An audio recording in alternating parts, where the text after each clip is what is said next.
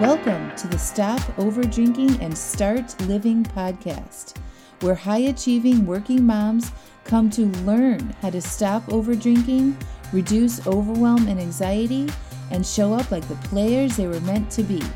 I'm your host, Angela Masenik, and let's dig in.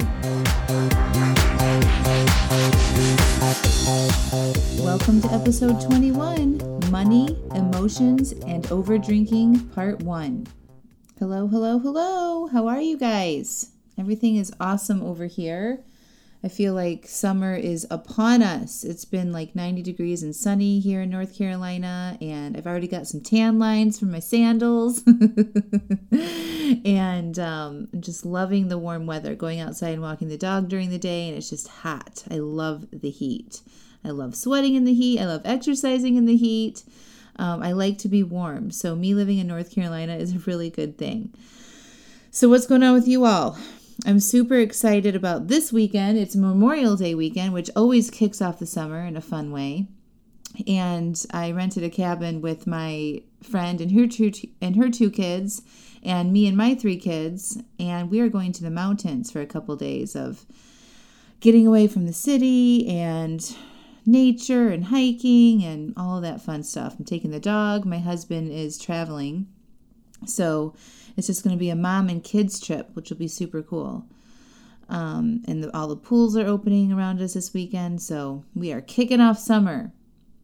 Anyway, I'm really excited about this podcast. It's the first in a 2-part series about money. Money is often an emotionally charged subject. Some people love money, some people hate, and all the feelings about it in between, right? In part 1, which is this podcast episode, I'm going to teach you why we buy things and tie it back into why we buy alcohol and why we overdrink. And then in part 2, I'm going to explore common money thoughts and beliefs and how to overcome them if you want to stop overdrinking quickly. You ready?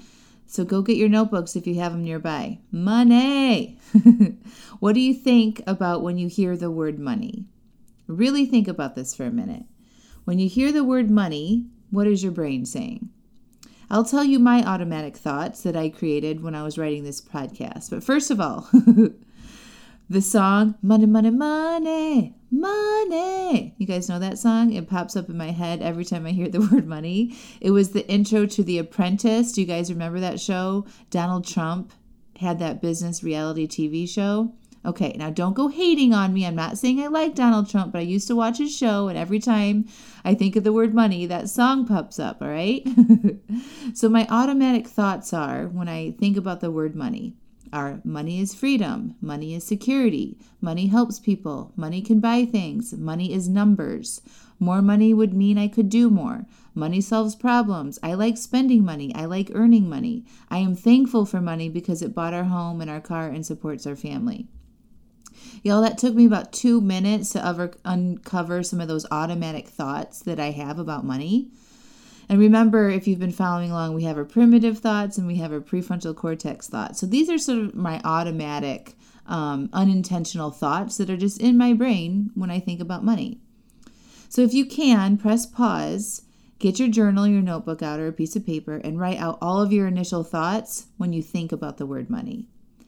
If not, just keep listening. You'll probably have a lot of thoughts and beliefs about money, especially in how you spend it or what you are limited by depending on what is in your bank account.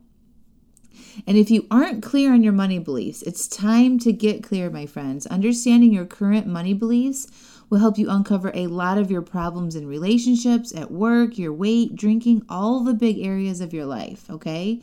This is work worth doing and exploring, I promise you. Do you have thoughts like, I can't afford that? Or I need to pay for my car payment and can't pay for that vacation? Or I can't do that because I don't have extra money?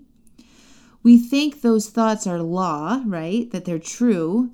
And you might want to stop this podcast for what I'm about to say. But those thoughts you have are just thoughts. They aren't true or false. They're just thoughts that you have probably been thinking since you were a kid. Your money beliefs and how you spend money were taught to you by someone. Usually it's our parents or some other influencer when we were younger. My parents taught me to never spend money unless you had it, right? That was irresponsible to spend money if you don't have or to use credit cards. That everything should be saved for in advance and paid with in cash. Don't carry debt. Live within your means. Did your parents teach you any of that? There's exceptions to these beliefs though, right? What about student loans? It's okay to take out a $50,000 student loan to pay for an education because we see the value in that, right? By financing our education, we are basically buying the dream that we think an education will provide. We believe that it's worth it. It's a good investment to get an education. It's valuable. It will pay itself off once we get that dream job. It's okay to buy a car with a loan because we see the value in having reliable transportation. We are financing the car because we want comfort and reliability, and we don't want to be inconvenienced to find alternative transportation. So we justify the car payment. And it's okay to have a mortgage because we want a safe and nice place to live. We feel secure and in control when we purchase a home. It's ours. We can do whatever we want with it.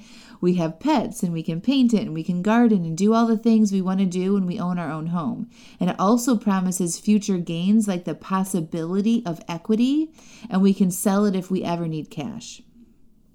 It's the ideas of all these things in the future and what value on them that justify the purchases. It's what we believe spending money on these things will make us feel. House equals security, financial or personal. Car equals convenience and safety. Educations equal possibility of future earnings or a dream. We spend money on our kids and their summer camps and their music lessons and daycare and vacations and bikes and, right? Why? Because we want them to feel a certain way, and when they are happy, we are happy. Do y'all see a theme here? There is a lot of emotion tied up into spending money. Most of the time we are spending money because we want to feel different than we currently do. Don't own a home, feel insecure and not settled. Buy a home, feel secure. You see? Buy a college education, feel hopeful about the future. Don't buy the education, you will feel left behind or undervalued as a potential worker. Don't buy a car, feel inconvenienced. Buy a car, feel freedom. We are taking action, i.e. spending money, to achieve a certain feeling. We think going out to eat will be fun, or that new pair of shoes will make us feel pretty, or that vacation will be time to relax. Fun, feeling pretty, relaxation, all emotions. You are buying feelings, people. Isn't that crazy? What's even more crazy is that buying future feelings doesn't work. Stay with me now. Buying the shoes or the vacation or the house can't make you feel a damn thing, because things you purchase don't cause your feelings. Only our thoughts do that. Our thoughts cause our feelings. So if you want to feel happy, secure, or pretty, all you actually need to do is to change your thoughts, and you'd save a shit ton of money. That's where coaching comes in, by the way. I can help you change your thoughts and show you which thoughts might be prompting you to spend money where you don't really need to. What does this have to do with overdrinking, you might wonder? Well, money and overdrinking go hand in hand, especially if you have a lot of thoughts about what you don't have and what you can't afford. You are stressed about money, you might overdrink. If you are spending a lot of money on alcohol, it's because you think alcohol will make you feel a certain way when you drink it. Maybe not consciously, but definitely subconsciously, right? Think about what you are buying when you go to the store and buy a nice bottle of wine. You are buying relaxation. You are buying fun in a bottle. You are buying something to help your anxiety. All emotions. Alcohol is really tricky because we get a physical sensation when we drink it. And because once we are drinking it, we have thoughts like, now I can relax. We feel relaxed. Or, yay, it's Friday, time to unwind. Then we feel uninhibited. All feelings caused by our thoughts, not the wine itself. The wine itself then causes a physical response, which is that numbed feeling, that fuzzy buzz feeling, right? Our brain really likes it. It's a double dose of pleasure. Double the pleasure, double the fun. So now we know what drives us to spend money. Emotions that we aren't currently experiencing, which is the exact same reason why we drink. We are drinking because we hope to experience an emotion that we currently don't have or don't want to experience. So if you uncover your money beliefs and start learning why you buy the things you buy, you can learn a lot about your drinking behaviors. Remember, everything humans do, all the actions we take are driven by emotions. Spending money is an action. Drinking is an action. Yelling at our kids is an action. Quitting jobs, getting married, getting divorced, getting pregnant. It's all emotionally driven. We either don't want to feel what we are feeling, or we want to enhance our current feeling, or we are excited about feeling something in the future. The point to all of this is that we actually have a choice. You don't have to let your emotions dictate your actions. You guys know this, right? Just because we are driven to buy things based on how we think it'll make us feel doesn't mean we have to. Just like we don't have to drink just because we have an urge to drink. We always have a choice. The fun part to this work is learning to feel the emotions without taking action. If you can master that skill, not only will you stop over drinking, you'll stop overspending. And that is exactly what I teach my clients to do. I teach them how to feel and process their emotions so they don't take actions that keep them stuck in the same place. Once you learn this, then we make plans from a solid emotional state and plan actions that will propel us towards our dreams.